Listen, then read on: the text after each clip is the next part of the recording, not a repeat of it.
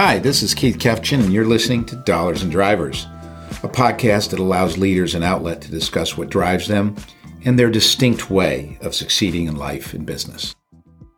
Welcome to another episode of Dollars and Drivers. Today we're going to be speaking with Kevin Henry. It was a real treat to talk to Kevin, who runs human resources for Extended Stay America, on a number of issues, most importantly about how he has evolved and how one must evolve as they become leaders in the industry. And he really talked about people keeping him on the right path. And that was extremely important to his development at a young age.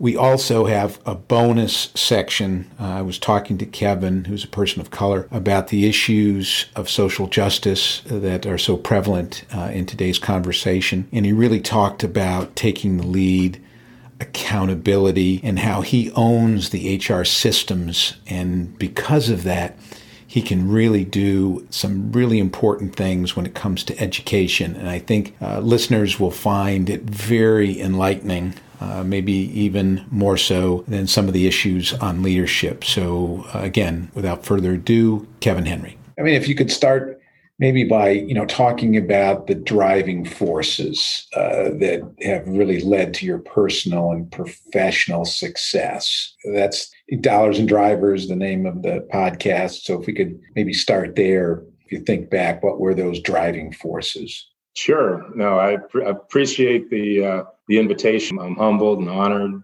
to participate, and that's a terrific question. I'd start by saying those driving forces have probably changed, over the years, and they've evolved as I've evolved. And so, if you were talking to 20-something-year-old Kevin, you'd probably get an answer that's a little different than 50-something-year-old Kevin. Right. But earlier on, in fact, I was having this conversation with my younger son, who is a freshman in college. And I said, his name's Taylor. I said, Taylor, my goal when I was graduating from college, from Cornell, it was an economic goal, surprise, right? Mm-hmm. And I said, but my goal was to always make twice my age. And I figured if I could do that, then I'd be doing pretty good. And I remember, my starting salary working for Amoco wasn't quite twice my age at the time, probably 1.5, or probably 1.5 times my age. And I said, that's a pretty good start. And if I can get to twice my age, and over the years, I'm probably doing okay. And so early on, my driver was economic security and self-sufficiency. And as I've gotten older with children of my own and a family of my own, and I've been very fortunate, very blessed that I've ascended into positions of impact and influence. Really my drivers now are my family, my own faith perspective, and related to that is my desire to be a good steward of the things that I've been put in charge of, those folks that I've had the honor and privilege of being able to influence either through formal or informal relationships. And so, I was talking to a CEO of another organization, another industry about a month or so ago, and we got on the topic of legacy. And I can't lay claim to this quote. It really stuck with me. And so I'll share it. And the quote was, legacy, it's not what you leave someone, it's what you leave in someone. And so again, I'm, not quite rounding the corner in my career. I think I've still got a lot of runway left, but you become a little more reflective. And sure. It really is about being a good steward, of the things you've been put in charge of, and, trying to leave stuff better than you found it and leave a legacy in people. Yeah, I mean, it's certainly Maslow's hierarchy. When I think back when I was a young kid, it was really the same thing. It's like, man, I just want to be off on my own. Yep. And not pawning off my parents in some way and have some independence. But maybe there's more to it than just what you need. It's also what you want to give. So I think we talk about those things throughout, and the people I've been talking to are in a reflective state. They tend to be, leaders of our industry like yourself. So that's not uncommon. But, for the younger people, how did you get on the right path? You obviously have had a stellar career. You've made good choices, but how did you get on the right path in the first place and not get knocked off? No, I appreciate that, Keith. And thank you, for that feedback. I would say it probably started with just having a great support system, and folks that kept me on the straight and narrow. And, with that, people who expressed very clear expectations of me. I grew up in New York, and starting with my parent, who said, you're going to go to college, you're going to do these things, you're going to work hard, you're going to aspire to get good grades. You're going to put in the work that's necessary to get the desired result. And so very clear expectations of me. I also remember growing up, I was having this conversation with a buddy not long ago, because I had some folks that didn't have the same aspirations that I did, that I used to hang out with. And you'd get into what I'll call kind of the trials and tribulations and the mischief of our youth. And I remember, talking to a couple of the guys and even reflecting now that, they would oftentimes send me home and they would say, look, dude, you got to go study. You got to go do your homework. And I was like, but you guys aren't going to study. You're not going to do your homework.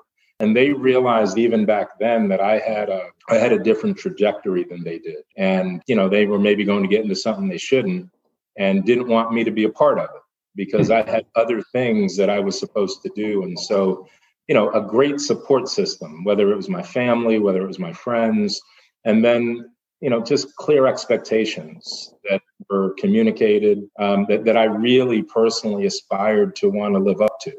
And, not disappoint those people that put such great faith in me. Is there, from a business perspective, was there an individual mentor, someone in particular that had an influence or an impact on you? I get the parents and that support system growing up, but anyone in business that you can point to that said, boy, that person really had a distinct influence on my success?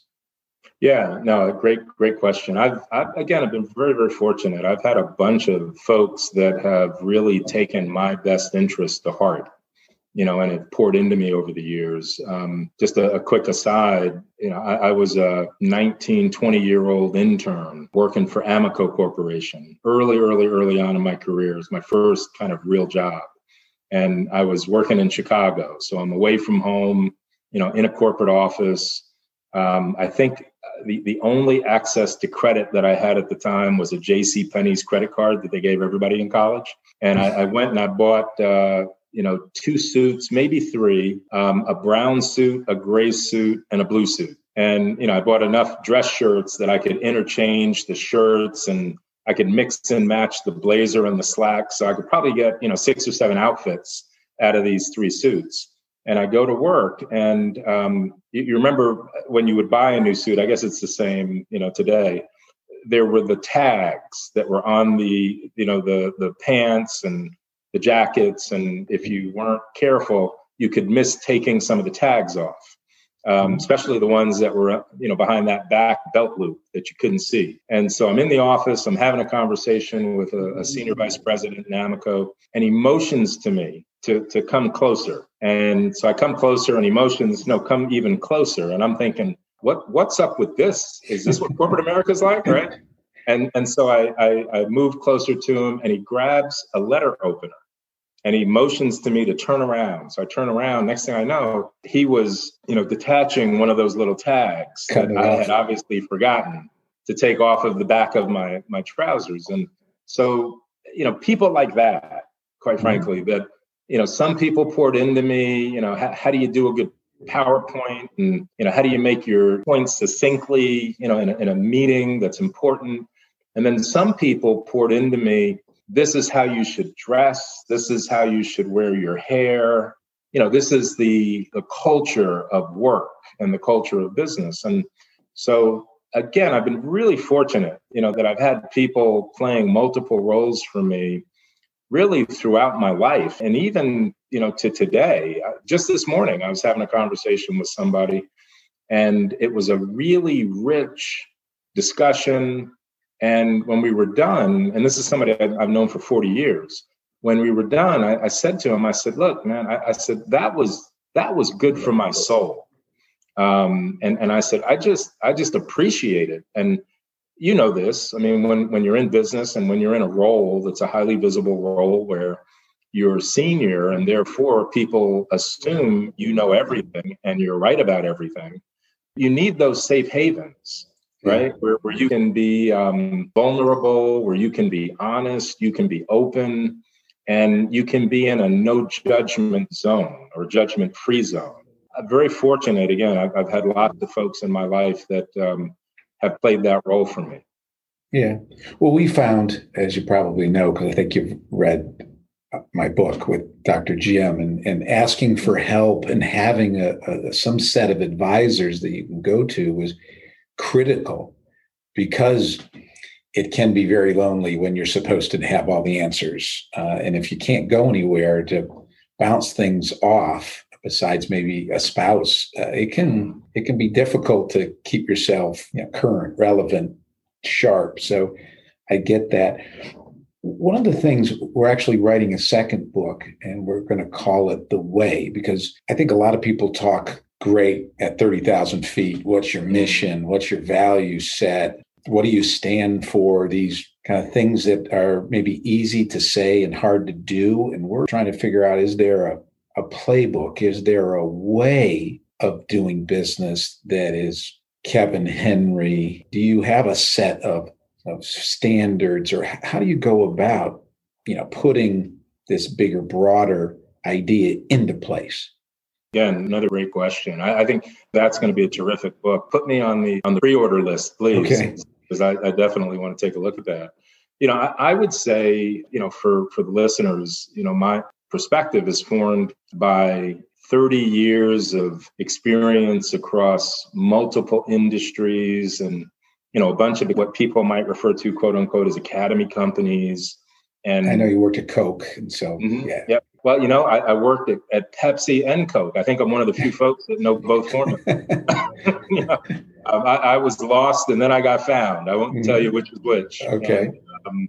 But in terms of, my playbook, I'd say, first and foremost, understand your situation, ground in your facts. What's your context? Be rooted in the reality of the situation. Then very quickly define a vision that you want to pursue, and then the specific objectives that you'll need to execute against in order to get there. So, what's this, kind of big, hairy, audacious goal that you want to accomplish? And then what are the series of things that need to occur in what sequence in order for you to begin to make progress against that realization of that vision? It's, the old adage, the easiest way to eat an elephant is one bite at a time. And so what do those bites need to be?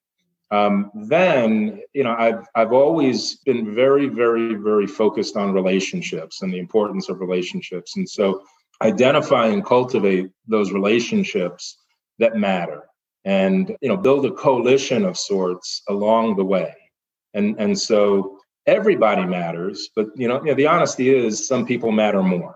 And, understand that 80-20 rule, because you can't be all things to all people. And so figure out, who are the enablers and potentially who are the inhibitors, the obstacles, that will either help you or potentially keep you from accomplishing those objectives, build those relationships, and then establish a coalition of people to help you along the way. Measure and display results. Right. And ultimately, what gets measured is what gets done. And so as you've set these objectives, how do you define success? And then how do you keep score? And then make sure you're keeping score. And then, lastly, celebrate your wins, learn from losses, because there are always going to be wins and losses, and carry on toward the realization of your objectives and goals. We may have talked about this before, but, growing up in New York, I played baseball. I'm a big Yankee fan.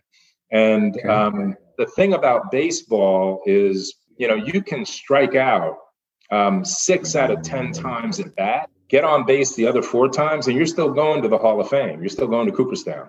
And so, you're not always going to hit the ball. You're not going to bat 1,000. Nobody does. You shouldn't try to. But you got to get up to the plate. You got to take your cuts. And when you miss a pitch, you got to learn why you missed it, and then practice to make sure you don't miss the same pitch again.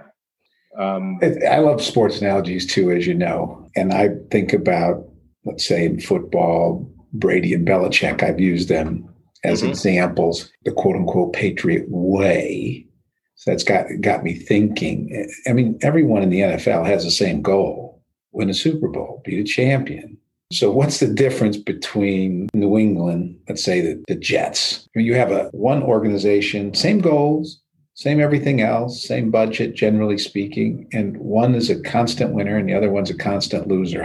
How do you see that as possible? How does that happen? Growing up a Jets fan, it is tough to be a Jets fan right now, especially this season. I think it has to do with culture. What kind of a culture is established? What's the tone at the top?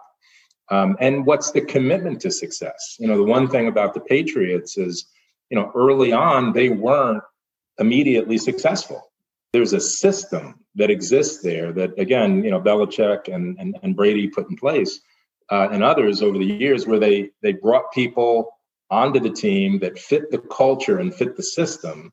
Those folks who were maybe on the team and didn't fit the culture or fit the system, they weren't on the team for long. And the team and the success of the team was infinitely more important than the success of any one individual. And that gets back to culture, where it was kind of a long-term view. It was a commitment to the realization of those goals and objectives. As we talked about a few minutes ago, they built a coalition that was collaboratively, uniformly, and unequivocally dedicated to the success of the franchise. And then they went out and they executed. Which is another critical ingredient, which is, nothing happens overnight. When I think of the book Outliers, 10,000 Rule, you have to put in the work in order to be better than you otherwise would be, and to be better than the folks that you're competing with. You have to put in the work. That's how you get results, and you get results over time. You're in HR. In fact, one of the few senior HR folks I'm talking to as part of this.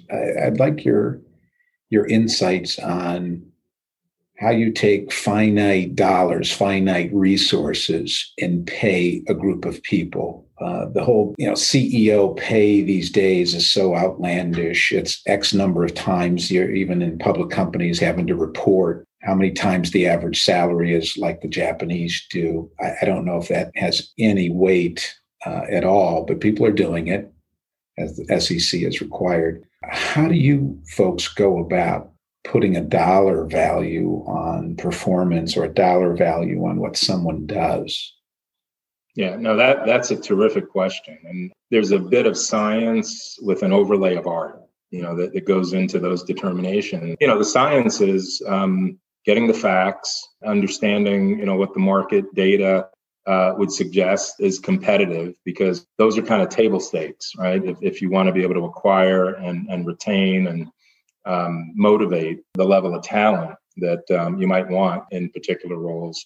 And then the art, in my mind, comes down to what kind of behaviors do you want to drive, and how do you want to reconcile goals and objectives against the same goals and objectives of other constituents. There may be different elements or components of pay. Some of it is obviously base pay. Some of it might be short-term in nature. Some of it long-term in nature. Where you put the focus on short-term and longer-term performance and how you want to recognize and reward that performance, I think that's where the art comes into play.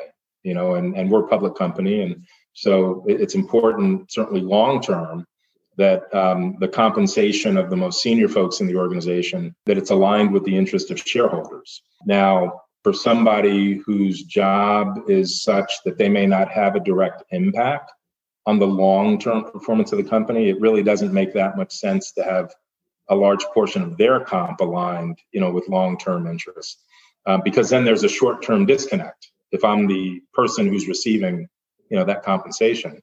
And then in terms of absolute, kind of dollars, I think a lot of that is a function of, what the market says it's willing to pay for certain skills, certain experiences, and then ultimately certain results.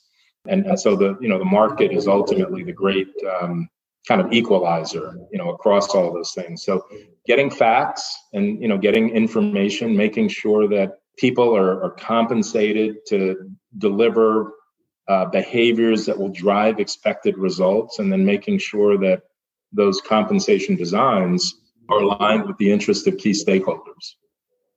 Yeah, fair enough. Appreciate that. I tend to get into interesting discussions on the internet about how can you rationalize wealth like what Jeff Bezos has, mm-hmm. and then, minimum wage at $7.50 or whatever it is. It's not an easy discussion because you see both sides of it. My hope was always you try and get all boats to rise, but not so simple in the environment that we've set. It's just as an aside, again, my college freshman who's in the management school at Boston College, just the day before yesterday, we were having a conversation. He's got a course he's taking. It's called Portico, but it's basically a business ethics class. And every month he's got to find some number of Wall Street Journal articles and, provide a reflection about it. And so the reflection, just coincidentally, from the other day was around Amazon and their recent announcement that they're going to, I think, invest another $50 million in frontline employee bonuses in the month of December. Yeah, and that. And so he and I had a really good conversation because I wear kind of a corporate hat. And then he wears the hat of a 19-year-old in college. So there's a difference in generational perspective and, to your point of view of Amazon and what they are and what they should be and so on and so forth. And I said, a lot of it is just a matter of perspective. I said, on its face, $50 million is a lot of money. I said, you put that against the context of profits generated in the same month. I said, maybe you have a different perspective. I said, again, on the one hand, you've got these frontline employees who are essential, and they should certainly get something, but is that enough? And so you do get into those debates and discussions. And, at the end of the day, my guiding principle has always been you try to make the best decisions you can, that are value-based, that connect with your kind of mission and purpose as an organization and as an individual. And you try to lead as well as you possibly can. You're a lot smarter on Tuesday about the Sunday and Monday football games than you were while they were being played. And so oftentimes it's a look in the rear view, not a look in the windshield. And I also, it's kind of like my view around exercise. Doing something is better than doing nothing. And, you could debate whether you've done enough, but you got to start someplace and, then you got to build from there. And so it's an interesting debate, to your point. And you have people that are on both sides of the, of the argument, and a little bit of the chicken or the egg. In that case, kudos to Amazon for doing something. And time will tell whether or not it was enough. How do you view competitors, competition in general? I assume it sounds corny, but you guys have a war room, senior execs get together and talk about the business and strategy and how to execute and all the things we just talked about. But how do you view your competitors? How do they impact your decision making? Well, first off, and I think competition is a wonderful thing because it raises all tides, when it works the way that it should. We certainly respect our competitors immensely, whether we're chasing them or whether they're chasing us. And there's a lot of, intelligence that you can glean from your competitors. If you're humble enough and your ego, doesn't get in the way, you can actually learn a lot if you're paying attention. And so personally, I view our competitors very appreciatively. They keep the stakes high, and they force us to always improve. Particularly in a business like mine, we're a kind of a commodity, and there are lots of folks that offer what we offer to the marketplace. We're obviously a hotel lodging company. There are lots of other places that people can stay.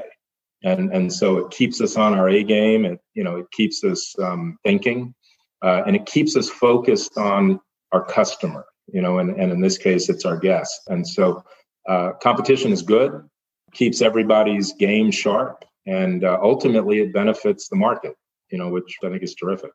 My last question, you said legacy.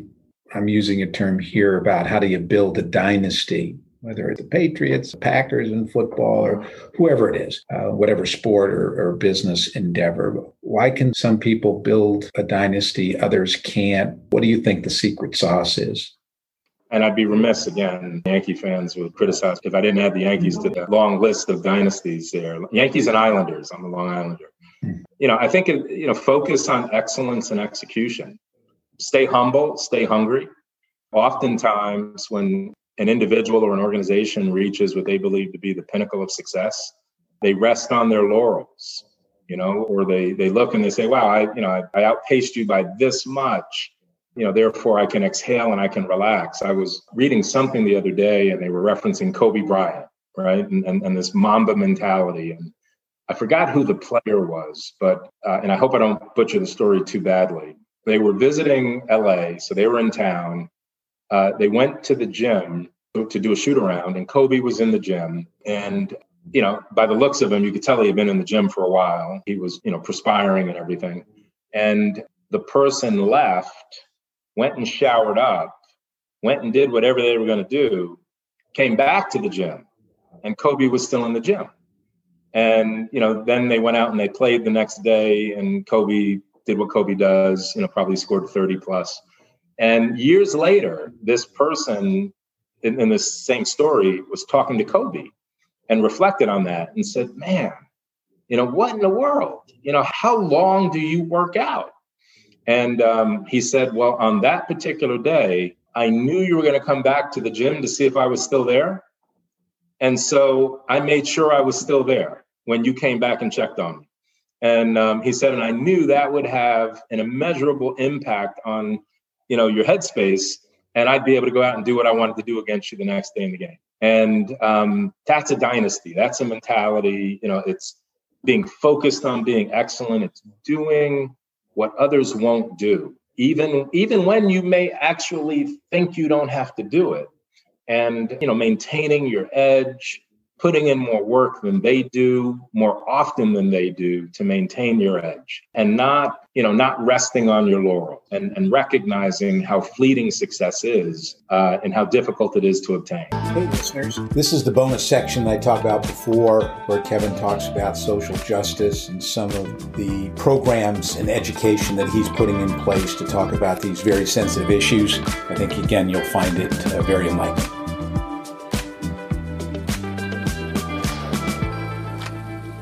As a person of color at the senior levels, what has been going on in your mind relative to the subject of today's society, Black Lives Matter? I'm just curious as to, what someone in your position is thinking about relative to that, because it's hard for me to put myself in your shoes. It's great to have empathy. It isn't easy when you have no perspective, as you said. So I'm just curious what you're thinking about. Are there any nuggets, anything that you would want to share or could share with people?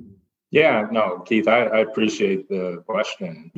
What I'm doing as a person of color, a Black person in corporate, I'm leading right now, and I'm at the board level. I'm driving conversations. I'm exacting accountability. I'm expressing expectations. I'm in a little bit of a unique role because I run HR, and so I own all the systems, right, that hire, promote, determine comp, train, develop, and so I have a lot of latitude for influence, and I'm exerting all of that influence. At the same time, I'm educating. I was having a conversation just as an aside with a senior person that, let me ask you a question. I said, where do you and, Mrs. Such and Such, where do you guys sleep?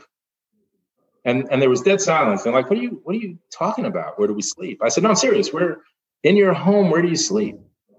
And there was a pause. And then they said, Kevin, we sleep in the master bedroom. And I said, that's incredible. I said, that's where me and Mrs. Henry sleep. We sleep in our master bedroom. I said, do you know the etymology of the term and the phrase master bedroom, where that comes from?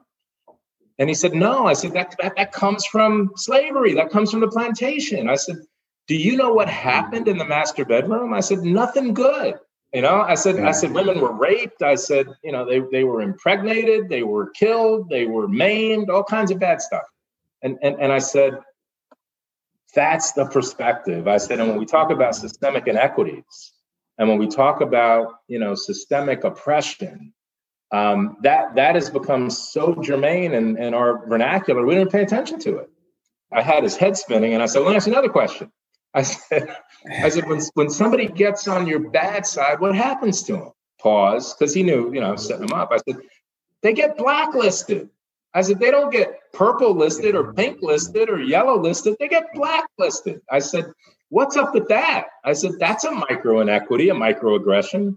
And so as somebody, again, of color, what I'm doing is I'm educating. And, the balance is, I don't want to be the black guy that, necessarily throws this on my shoulder, and I'm the only educator and advocator, in the organization. I want to create consciousness and accountability in others so that we can collectively try to solve for making things better.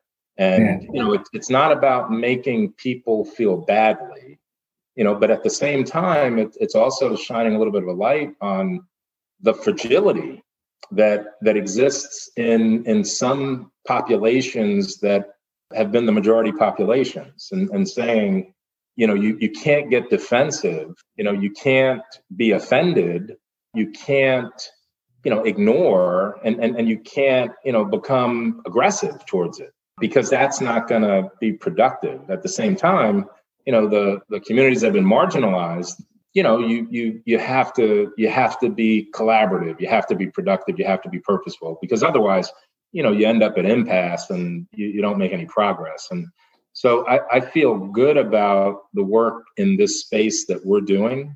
Unfortunately, when George Floyd was killed, and that 8 minutes or so of videotape, was so distasteful to so many people, it was like, holy crap, this is happening. And the honesty is, it's always happened. You just happened to see the video this time. And, I was speaking with my CEO, who's a terrific person. I have a great relationship with him. And he expressed an aha, and he said, Kevin, you and I grew up the same way. We grew up middle class. I mean, he's got an Ivy League education. I've got an Ivy League education, et cetera. He said, but it's dawned on me just how different your experience has been than mine. And with all of the benefits that have been afforded to me personally, because I had great childhood, parents, both professional, educators, great education, so on and so forth. And that's just real. And getting people to appreciate the fact that those differences are real and there's systemic inequities, that's where it all starts. And I think, purposefully and productively trying to determine, first step of a 12-step program is, we got a problem. Now figuring out what do we do to solve for it. And how would you recommend, even for someone like me, because I consider us, we're friends and so forth, but how do I start this conversation with others? How do I start a conversation about this without being on the defensive or offensive, for that matter? Just how do I get started? Yeah, no, Keith, I appreciate the question. What I would say is, a little bit of self-reflection, and maybe each of us answering the question and our listeners answering the question. And I'll focus on racism. And there are a lot of isms. There's sexism, racism, classism, et cetera. But, any circumstance where there's a kind of a group in charge, and then there's a group that's subservient to the group in charge, creates an ism. And in charge may be because of critical mass, it may be because of power, it may be because of wealth, any number of things. So use racism just as an example and ask the question, are you not racist or are you anti-racist? Because I hear from people, all the time, they're like, I'm not a racist, And I go, no, you're not. But are you anti-racist? And what I mean by that is, are you using your resources, your access, your influence to dismantle systems that perpetuate, in this example, racism? And this is an example. I was having a conversation with a board member, and I just used this illustratively.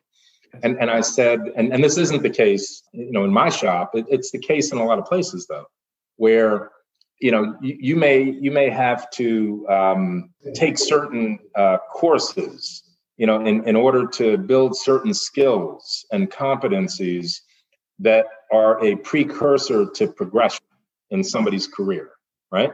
Yeah. Not unusual. And those courses, they may only be offered in English. Now, a lot of communications are offered in English and Spanish, but, leadership development training typically is offered in English.